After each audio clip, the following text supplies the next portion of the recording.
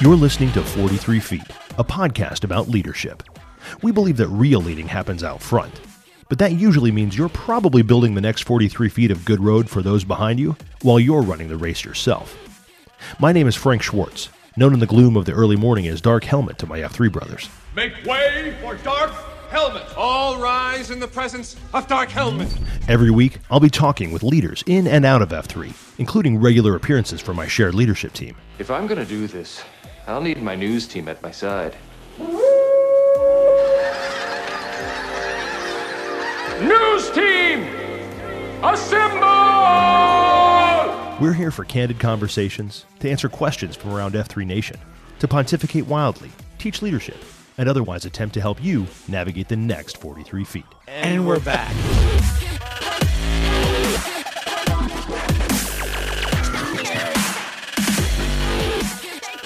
Welcome back to yet another edition of the 43 Feet podcast, or as we have been calling it lately, the Three-Boot, because it's the reboot of the reboot of the reboot. We've done this a couple times now. My name is Frank Schwartz, also known as Dark Helmet to all of the packs of F3 Nation. And this week, I am excited for our guest, but first I just wanted to tell you, there are so many things going on around the nation right now, and I'm hoping that you are taking full advantage of what's in front of you, not just for the workouts, right? It's a great workout, and we all know that. And we're super excited to have that resource, as far as having a free workout, being able to work out with guys, friends, so on and so on, right? But there are so many things that you can take full advantage of in terms of learning more leadership.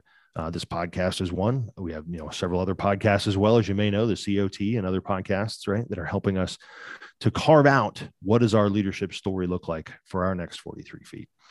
And so I hope you're taking advantage of all the things that are out there. There's Grow Rucks coming up.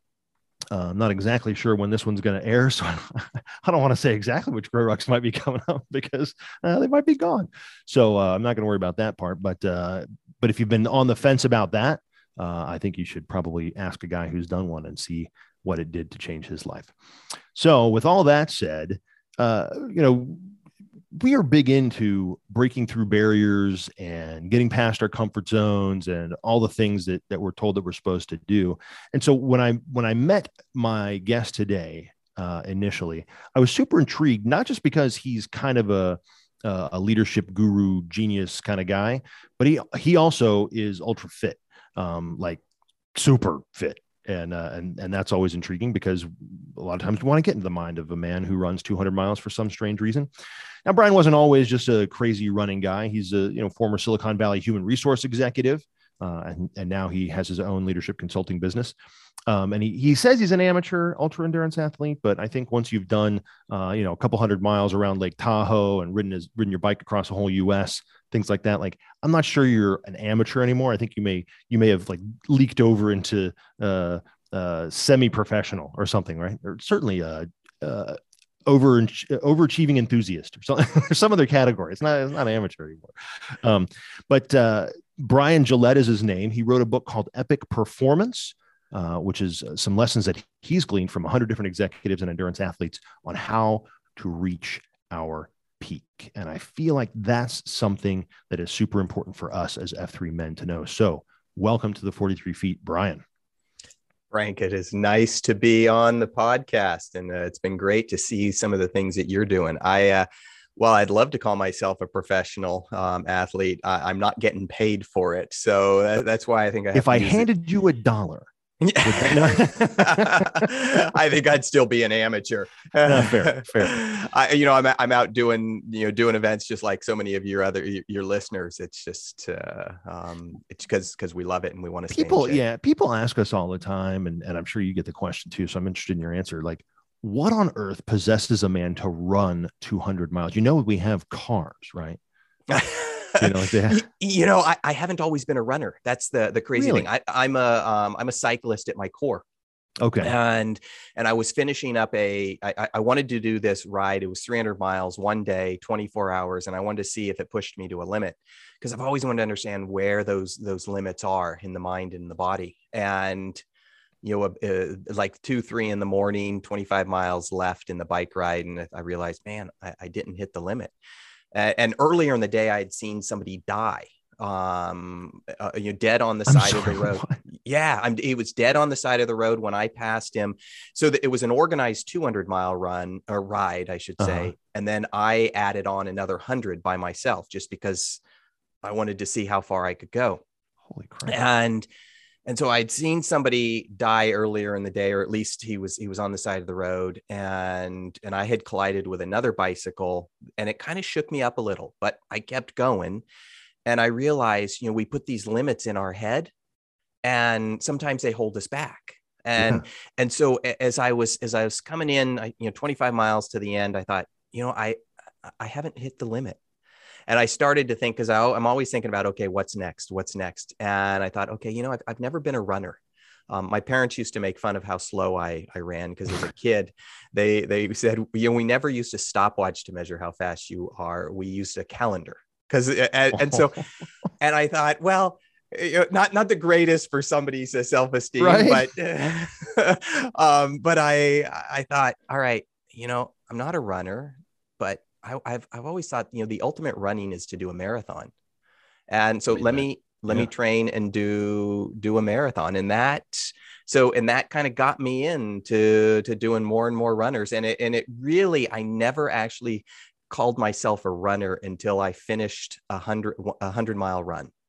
I'd done a marathon and I did a couple 50s, and I thought, maybe those guys aren't runners. Well, no, I thought maybe I need to call myself a runner now, because it's not that you have to run 20, a marathon to be considered a runner. You can run 5 miles, but it's like it was never in my head.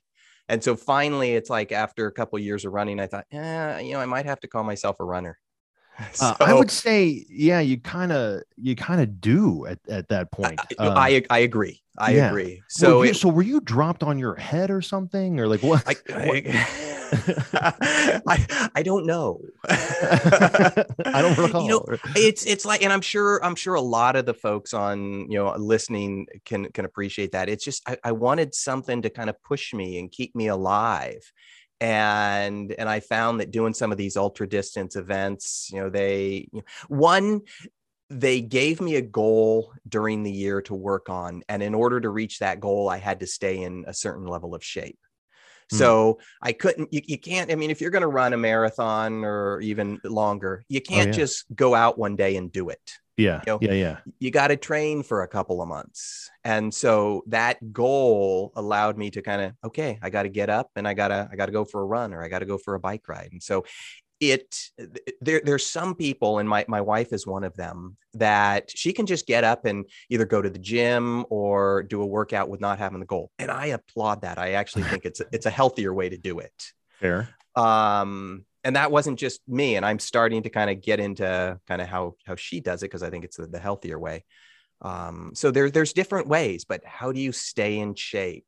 And you got to figure that out for yourself. Yeah, I guess it's true. Is whatever kind of gets you there. That we always say, like, what diet is the best diet? The one that you'll follow, right? Right. And so however it is that you're going to stay fit. In fact, it's funny because I'm more of I get up because it's just part of my discipline. It's just part of my routine. Yeah. And I work out because I desire to be fit, but I don't necessarily, I'm not training for any particular thing ever. I don't really care.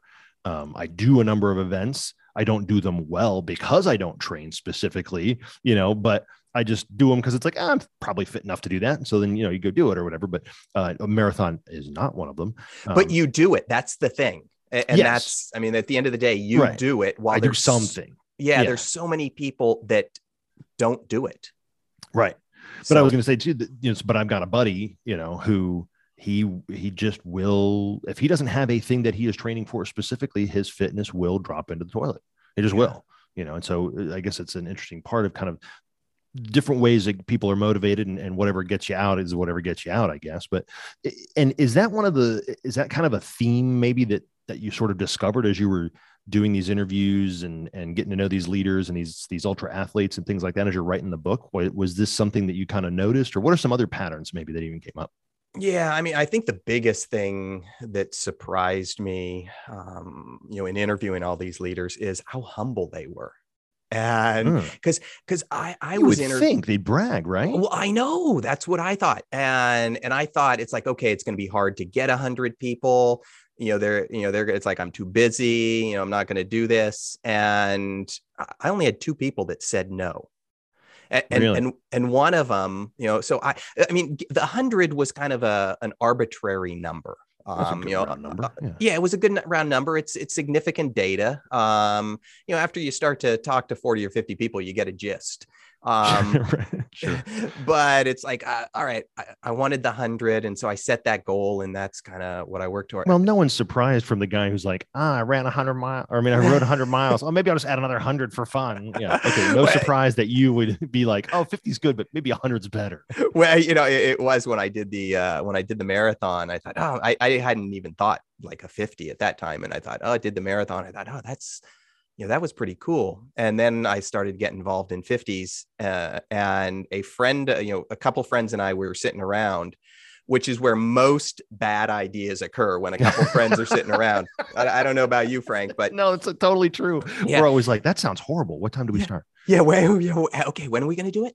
And so we're sitting around, and one guy who had done this 150-mile trail run, he goes, maybe we ought to do that. And I find that when an idea comes out of my mouth, it is like, all right, we're really serious about moving that direction. And so 4 of us were sitting around, and it's like, okay, we're going to do it, and we're going to train together. We're going to go together. And it's good to have that. It's good to have that partner that helps you move forward. That accountability partner, which I talk about. I mean, for sure. Yeah. You probably see it all the time. Yeah. I mean, in fact, we all often say that is probably, so the guy who founded F3, Dave Redding, has often said the only time that he had consistent fitness in his life was when he was in the military, because you're told when to get up, you're told you're going to do fit, like you don't have any choices really about some of those kinds of things. And as soon as he was out of that environment, he thought, I'm a very disciplined guy. And as soon as he was out of that environment, it was like, oh, I'm not disciplined at all. Someone else was disciplined, and they poured that discipline on me, and so, he talks all the time, and we talk about it all the time too, about the fact that, the only thing that keeps me going out consistently is the fact that my buddies are out there. Right. And I know if I don't show up, they'll just give me a lot of crap. Right. Like that. Yeah. And that's just the way they roll, so. I mean, a good friend of mine who just moved out of town, and he and I would bicycle, a couple times a week. And when you know that, all right, he's relying on me, and he's thinking the same thing, that it's like, okay, I can't let him down. It's one thing if you get up and it's like, yeah, it's raining, I don't want to ride. I'm going to ride by myself. I don't want to do it. It's easy to do that. But when somebody else is on the other end, it's like, it's harder to say no. And so it's that peer pressure. And we often think about peer pressure. Yeah. We often think about peer pressure as bad, right. But I think this is one way that it could be good. Done well. Son, I want you to avoid peer pressure. Right. Unless it's running marathons. Then go ahead.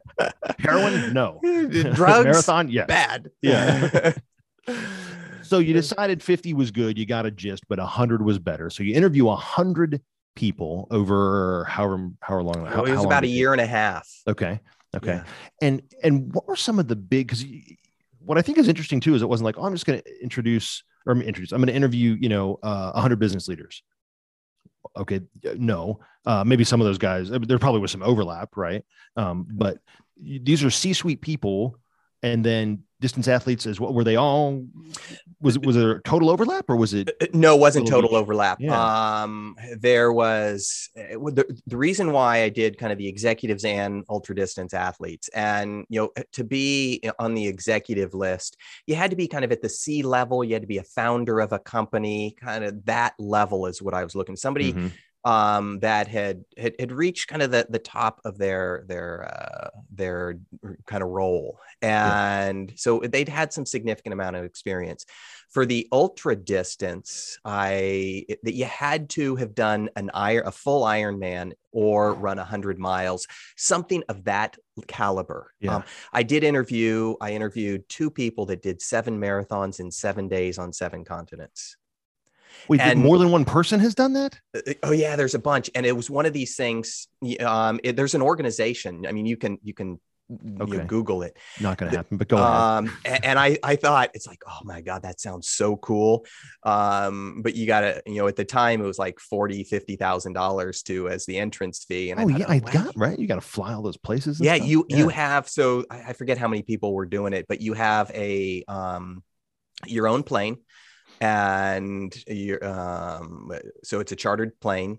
Okay. And I think you start in South Africa, you do a marathon, then you go down to Antarctica, and you just kind of work your way. So you run your marathon, you get on the plane, and you go to the next continent, and you're doing and it's crazy. And I will tell you, there's a point where it's like, my wife and I were talking, it's like, that sounds really cool. I was just going to say, you say that with just enough energy in your voice as you're describing it, Bryan. I think you're going to do this, aren't you? It's one of these things. Like, I'm not sure I want to pay then COVID hit, and it's like, it's probably $60,000-$70,000 a person. And I couldn't do it without my wife. So then it's like, all right, you're spending $120,000. It's like, I might do something else with that money. I could buy a house. I could, but a lot of things. I will tell you, if somebody said, hey, Bryan, we've got a seat for you, will you do it? It's like, in a heartbeat. You wouldn't even think about it, would you? Wouldn't even think about it. Yeah. Yeah, man. There's something very different about once you've kind of broken through, something changes, doesn't it? Yeah. My favorite quote, a friend of mine told me, he goes, there's nothing more rewarding than finishing something you were too crazy to start in the first place. And it's like, it's so true. I mean, you think about, that's crazy stuff. And then you do it. It's like, that's pretty cool. Pretty cool. What do you find as you talk to all these people and all this kind of stuff, what did you find? I mean, even the ones who weren't, distance athletes or maybe, I don't even know, maybe they weren't even all that fit, who knows. Right. But there were probably some things, even though their backgrounds didn't overlap. Some were C-level executives, some were distance athletes or whatever, right. So those two things may not have overlapped, but surely there are some characteristics as you talk about epic accomplishments and epic performance. Yeah. What are some of those things that you kind of saw as a thread that ran through most of them? And there were, so about 75% of the people were executives. And then, about 25% were just ultra distance athletes. And then there was a handful that was both. And the reason why I did that is I wanted to understand, is there some overlap, between what an ultra distance and what an executive in terms of behavior. In terms of behavior. And that's how I came up with epic performance. And so what it stands for, so the E in epic is envision. Can you envision the big things in life, in your career, at work that you want to accomplish? How do you envision that? And then P is, how do you put a plan in place in order to do it? The I is, how do you iterate to that plan? So you don't start off running a marathon. You start I can't just leave tomorrow and be like, 26, here we go. You probably could, Frank. Oh, no, but okay. You'd be really, I appreciate the thought. You'd be really sore. But you probably could. I'd be the dead guy you passed. I think that's what would happen. Well, I remember, I remember when it's like, okay, I'm going to go run a marathon. And I went out, bought some shoes at lunchtime. And then I was working from home and I thought, I'm just going to go for a 4-mile run. And again, I'm not running, but I was in really good bicycling shape.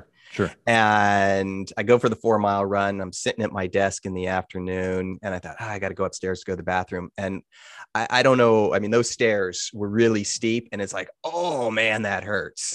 But it's like the iterate is, okay, you do 4 miles today. And next week you do 5 miles and then the following week. So it's, how do you work your way up? And then there's the C is collaborate. How do you learn from other people? And, how do you have the mentors? There's somebody, when I did the 200-mile run around Lake Tahoe, I had 2 friends that had done it the previous year, which is the first year of this run. And so I had that experience, I had that expertise, and I relied on them. And so I can collaborate with them. And then lastly, the performance. How do you do it? This is epic, gets you to the start line, and then the performance gets you from the start line to the finish line. And so as I talked to all these people and it all kind of came together, one of the things that I was realizing is you're not good at all 5. Envision, plan, iterate, collaborate, perform. You may be good at 2, maybe 3. And so it's being able to understand, okay, where am I really good? Like I had interviewed, the first person I interviewed was the CEO.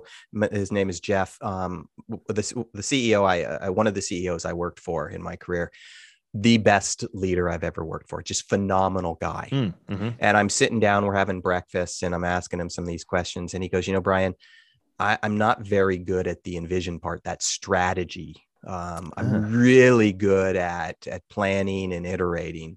He goes, but when I know as a CEO, you have to have that strategy. So I bring people on that can help me with it. And so how do you get others involved in order to kind of round out those areas where you're strong and where maybe you need some help? And so that epic performance came to be after talking to these 100 people and realizing, all right, I met people they were great at the plan and iterate, but they were terrible at collaborate. But they knew how to compensate for it. Right.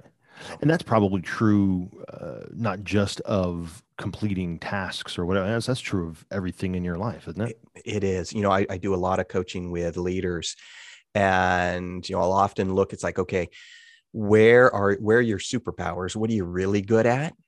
And where are the areas that you may not be as strong? And you may have to bring some of those kind of weaker areas up to a base level.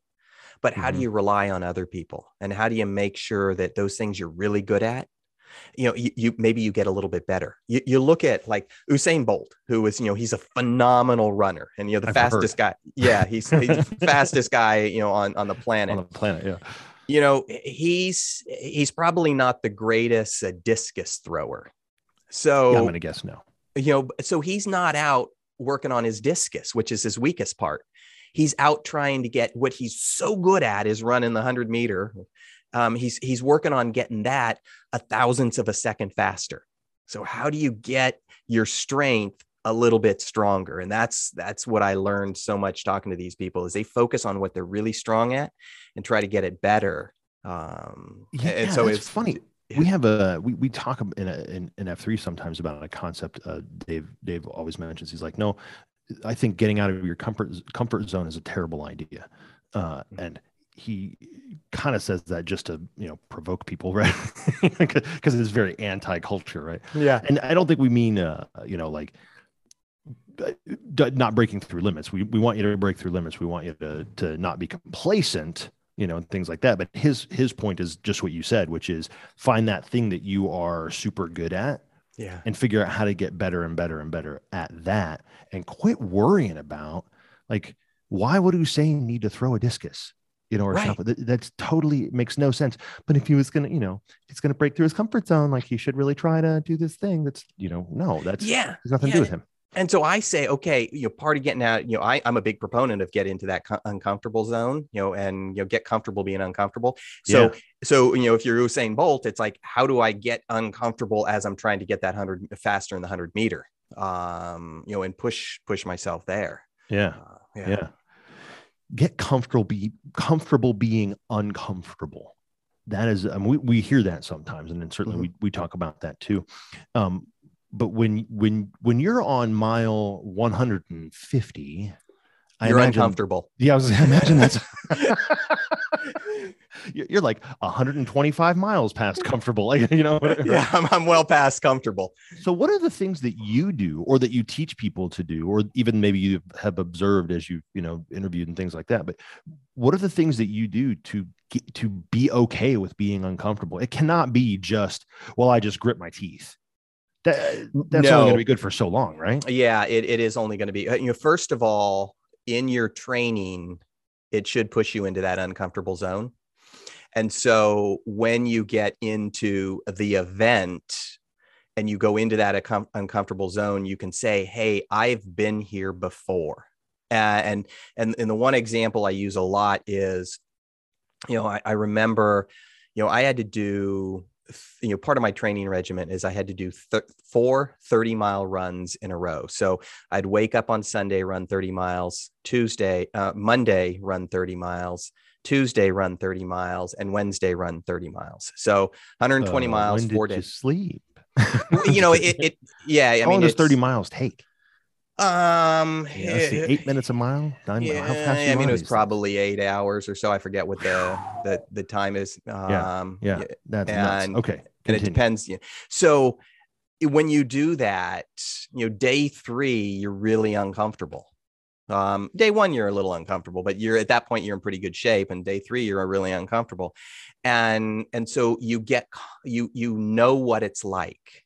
And so when it happens on race day, it's like, I've been here before. And this is normal, because what you want to try to do is normalize your pain. You have to be able to analyze, okay, what pain is normal and what pain isn't normal. And so, I remember it's like, oh, I got to get up, and I had to get up early one morning, at like 3 a.m. to go run, because I was going to do a marathon before my kids' soccer game. So it's like, okay, I got to get up at 3, and it's raining out, and it's like, oh, I just don't want to get up. But when you get up at that time and go out and you're running in the rain and it's miserable, when it happens on race day, it's like, I've done this and I make it. There's a bunch of other techniques that I use that when you're kind of dealing with pain or dealing with a challenge, I like to put things in perspective. When on those 4 30-mile runs, I remember on the 3rd day, I was 10 miles into my 30 miles. So at this point, I've run 70 miles over the past couple of days. And it's hot. My legs are tired, and I'm just whining to myself. And I thought, at any moment I could just stop. And I remember, a friend of mine who was recently diagnosed with breast cancer. I remembered thinking about her, and she couldn't just stop. And her pain was going to last a long time. My pain was temporary. I could stop at any time. She couldn't. I was voluntarily doing this. She wasn't going through it. And so it just puts things in perspective. And I just recorded something for the radio, a couple of weeks ago about this. It just puts things in perspective. It's like, I'm having a bad day, but my bad day doesn't even come close to the bad day of somebody else. So you gotta just suck it up, Bryan, and start running. And so there's a number of things you can do kind of mentally, in order to prepare yourself for that. I always go back to, it's like, why am I doing this? and that was my question before I started, but sometimes you don't have the answer. Right. But that when you're on race day, you're going to experience pain, and it's normal. But here's the big thing with, when you do the 200-mile run or any run, you have a certain amount of time. For 200 miles, it was 100 hours that you have to finish. Okay. So 4 days, you have to finish it. And I did it in 76.5 hours. And I always thought, it's like, my pain will be over in 100 hours. If you're 50 hours into it, okay, my pain will be over in 50 hours, kind of, or at least it'll significantly subside. Right. So that's why I always think, getting from the start line to the finish line is often harder than getting to the start line. Because you think about an event like this, I spent a year training to get to the start line. And so there's a lot of things that can go wrong in that year. Yeah, sure. From the start to the finish is only 100 hours. I was going to say, there's a lot of things that can go wrong in that year, but you got time. You do have time. Got resources. Like you can. So to your point, when the gun goes off, I don't know if that's how they start a 100-mile race. But they just say, get out of here. Yeah, okay, go. Yeah, that's right. Toodaloo. Right? Good luck. But when they say go, you're right. Then you are constrained then by all the factors that are present for that race. Right. If it's rain, if it's time, if it's heat, whatever the thing is, that now you have to deal with whatever it is. Right. And there is no. Well, we could make it up tomorrow. And at mile, I don't know, 50 hours or so, I forget what mile it was, it started to rain, middle of the night. It started to rain. And, It wasn't so much, in some ways it's the trails were so dusty. So in some ways it's like, I'm pretty good at figuring out what's the positive thing of this. Right. I think you'd have to be. It's like, okay, it's starting to rain. So I'm not going to have the dust blowing. And it's like, I know what it's like to run in the rain. I'm just going to grab my raincoat. I've got one. I'm going to put it on, and there's nothing I can do about the rain. Mm-hmm. There are things I can do about blisters, but there is nothing I can do about the rain. So I can't worry about the rain. I got to worry about something that I can worry about, that I should worry about. And rain's not one of them. Yeah. One of the things that I notice when I talk to men in F3 and even out of F3, but across the country and different places, one of the things that I've noticed or observed is that a lot of times guys have good ideas, and maybe it's part of the epic, right? Maybe they've got a little bit of that envision in them or whatever. Yeah. But there seems to be something that holds them back, whether it's fear or I'm not 100% sure what it always is. I mean, usually there's some reason, but a lot of times guys have trouble getting started. They see the big thing. Maybe they're just daunted by the size of the task or whatever it is. I don't know, but they have trouble getting started, just doing something. And you told me of something, and I'd love for you to share the story a little bit that you did, that it was like, oh, this is a big thing, but within a couple hours, you're like, meh, I'll just do it. Yeah. How do you? So first of all, how do you get over that hump of like, I just got to start? What is the thing that guys should do to start? Well, just do something. I mean, part of what I write under, in the book, there's the 5 behaviors: epic, envision, plan, iterate, collaborate, and perform. And under each one of those, there's 3 different kind of behaviors. And under the plan, one of them is just get started. Do anything to move you in that direction. So if it's a marathon, and it's funny because I was one of my clients that I was just working with a couple of weeks ago, she was telling me, she goes, Bryan, I want to run a half marathon. And the work I do with them has nothing to do with running. It's all on the corporate side. And she just happened to be saying, I want to run a half marathon. And so I said, next time, just sign up for one. Next time I talk to you, I want to know what I'm going to ask you what one you're going to do. What's the date? Yeah. What's the date? And so we had a call like a week later, and she said, hey, Bryan, I signed up for it. It's like, okay, great. Just do something. And, I think that the story you were talking about is sometimes, we get so involved that we have to have everything planned out. And that is kind of, I'm a planner and I love things planned out, but sometimes you just kind of have to jump in and figure out things along the way and know you can.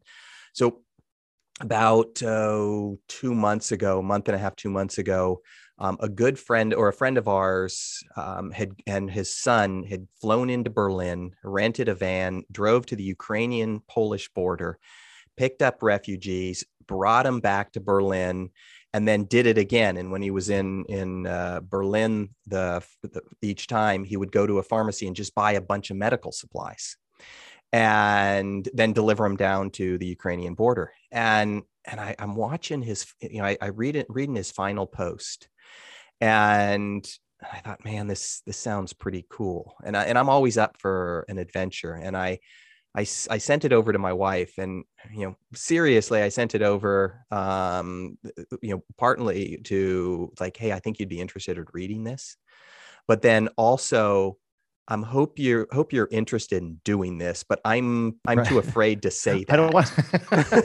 honey, guess what we're going to do? No. It's like, what kind of fool would do this? Please say yes. Please say yes. Please say yes. Yes. I mean, that's exactly. And my wife is, my wife has always says yes to some of these crazy ideas. And that's what I love about her. And so I sent it over to her, and she reads it and she goes, that's pretty cool. And we start talking about, well, should we do this? And this is on a Saturday morning. And about 2 hours later, we decided we're going to do it. And I said, we'll do it because the question she asked, and I think this is like a key question to always ask yourself is, will we regret not doing it?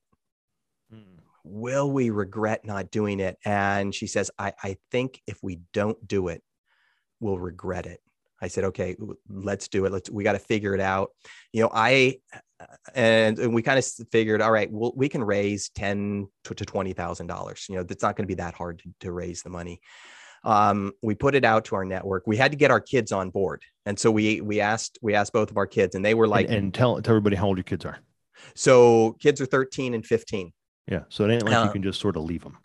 No. And we didn't want to leave them. It would have been easy for my wife and I to go. We wanted them to experience it. And so I told my younger son, because he was there. My older son was out at doing a run. And I told my younger son, I said, hey, here's what we're thinking about doing. Are you on board? We would rent a van. At the time we were thinking we'd rent 2 vans. I'd drive down with one child and my wife would drive, and then we'd go pick up refugees at the border and bring them back to Berlin. And my son said, yeah, maybe. And in my mind, that was I'm on board. And I heard what I wanted to hear. And the fact, because normally he would say, no, I don't think so. Yeah. He said yes. And about 20 minutes later, he's on the phone call with his buddy. They're playing video games. And he said, because this was Saturday, we were thinking about leaving on Monday or Tuesday. No. Yeah. I mean, it was going to be that 2 days quick. later. 2 days later. And he's telling his buddy, he goes, I might not be in school next week because I might be going to Ukraine. And I'm thinking, well, we're not going into Ukraine. We're going close, but not there. And his buddy said, well, you're going to miss school. And my son says, school's important, but I think this is more important. And I thought, okay, got him. I've got him, and I've done my job as a father. It's like, okay, right, yes, father validation. Yes.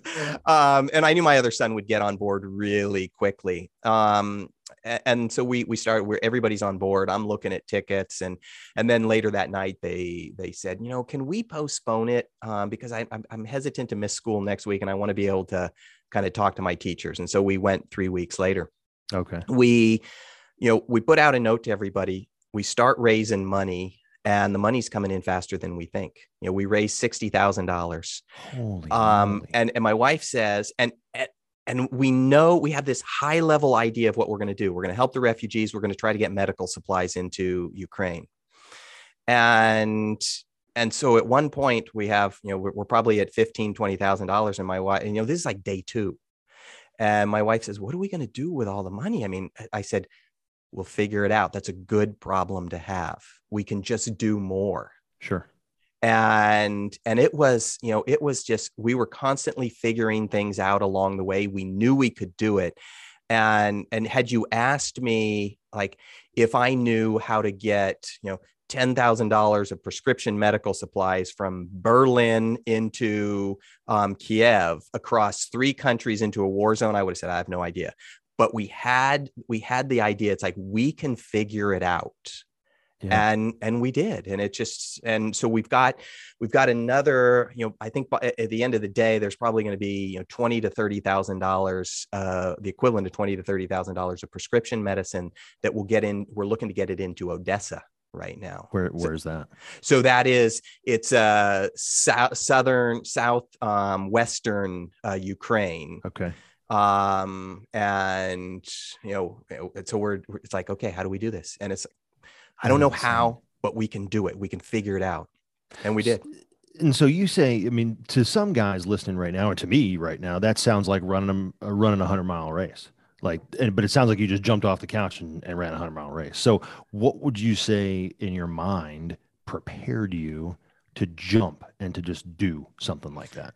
And this is one of the things that I found with 100 people that I talked to is, they have tremendous confidence that they can figure it out. And, if I were to go back 20 years, I would have thought, oh, no, I don't know how to do this. And let's spend some more time planning. Yeah. But, as you start talking to people, it's like, I knew we could figure it out. And I always knew what the end goal was. I didn't know how. And so sometimes I think you just gotta jump in and know and have that confidence that I'll get there. And do you think that and I know what I think, and because I think I've experienced some of this as well, but do you think, or did you find also that the fact that you were willing to be comfortable being uncomfortable, the fact that you were willing to run even when it was painful, the fact that you were willing to go even when your body and your mind and everything was like, can't we just sleep, whatever. Right, like the fact that you were willing to do that, do you feel like that built sort of that I don't know, the right pathways or the calluses or however you want to, whatever metaphor you pick. Yeah. Success comes from little successes.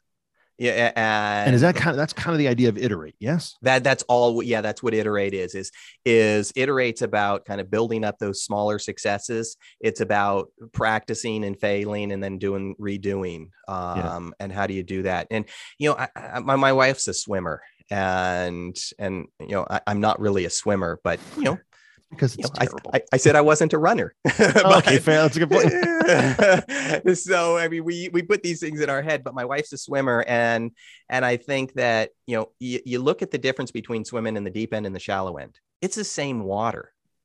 When you swim in the shallow end, that builds up your confidence.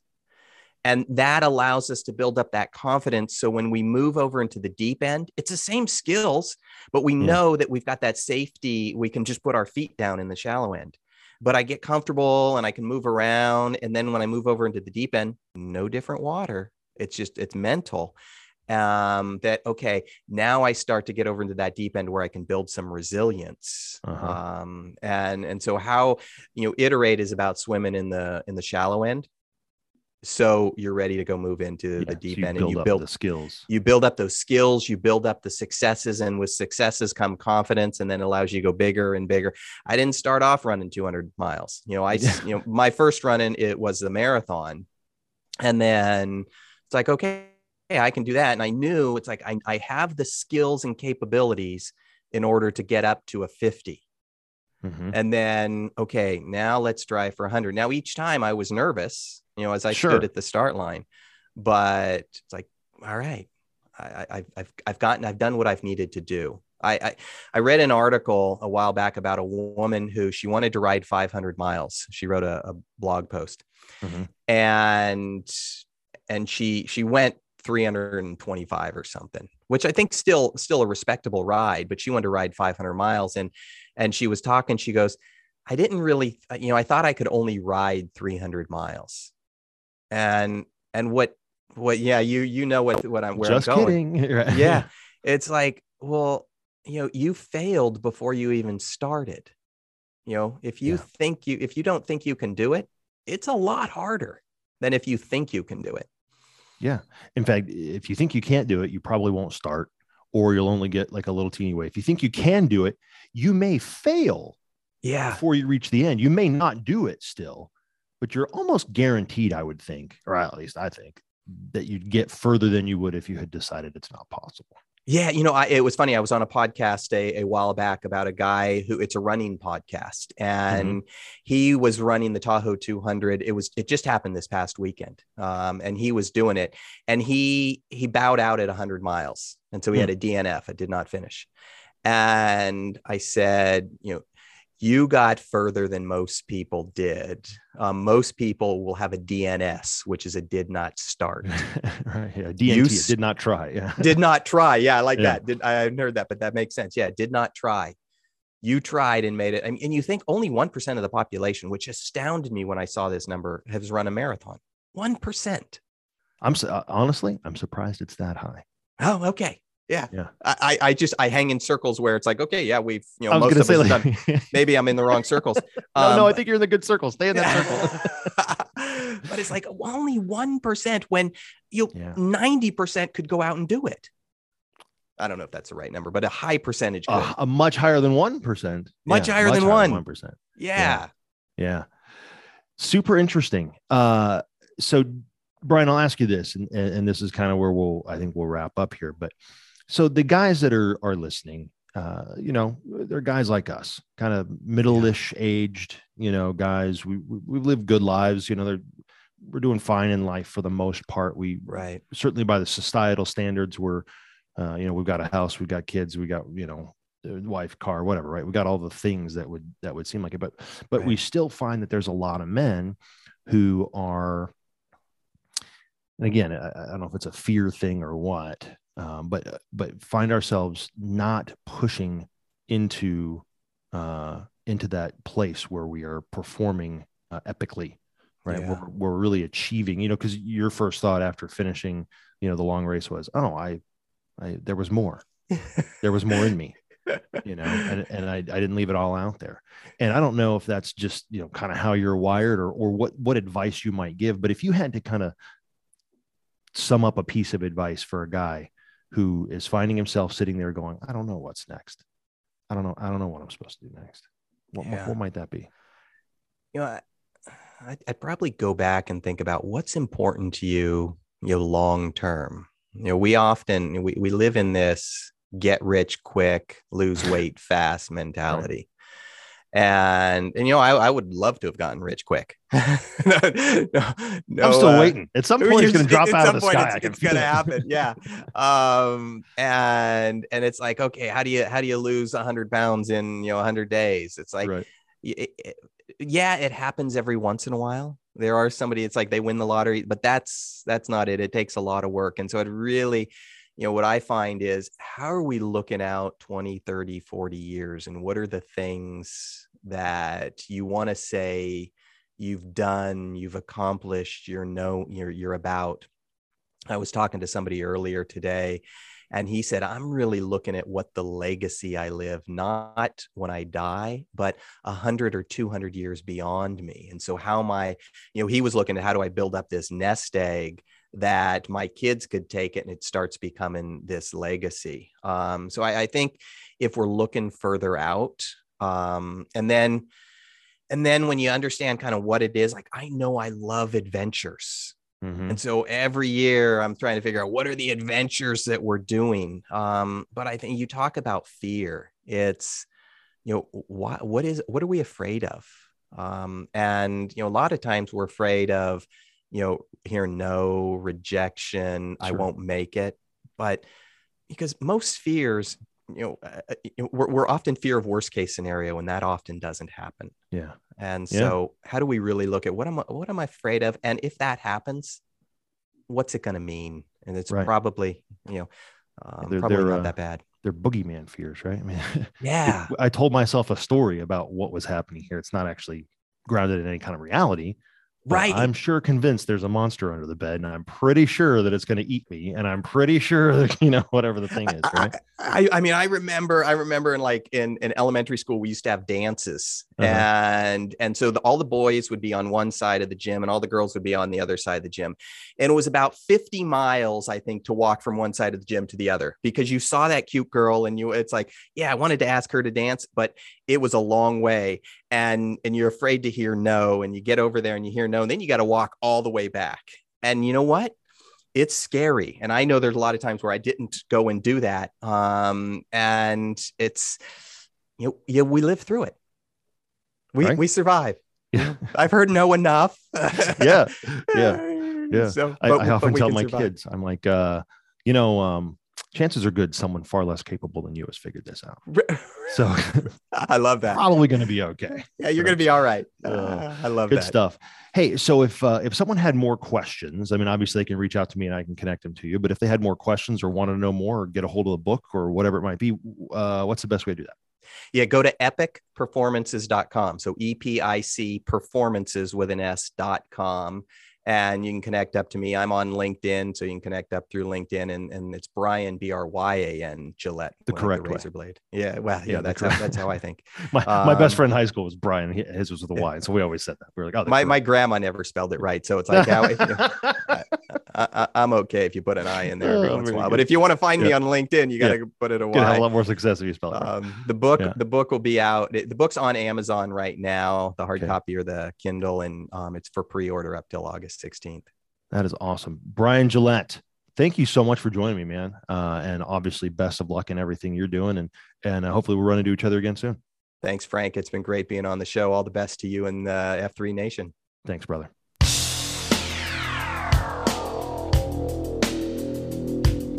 A Monday warrior, mean stride. Today's Tom Sawyer, mean pride.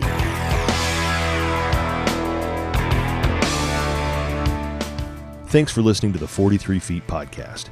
If you like what you heard on the show, or if it's helped you in some way, we'd ask you to rate us, write a review, and share us with your friends and networks. It really does help others to find us. If you have questions, comments, or concerns, write us at questions@43feetpodcast.com or tweet us at 43feetpodcast.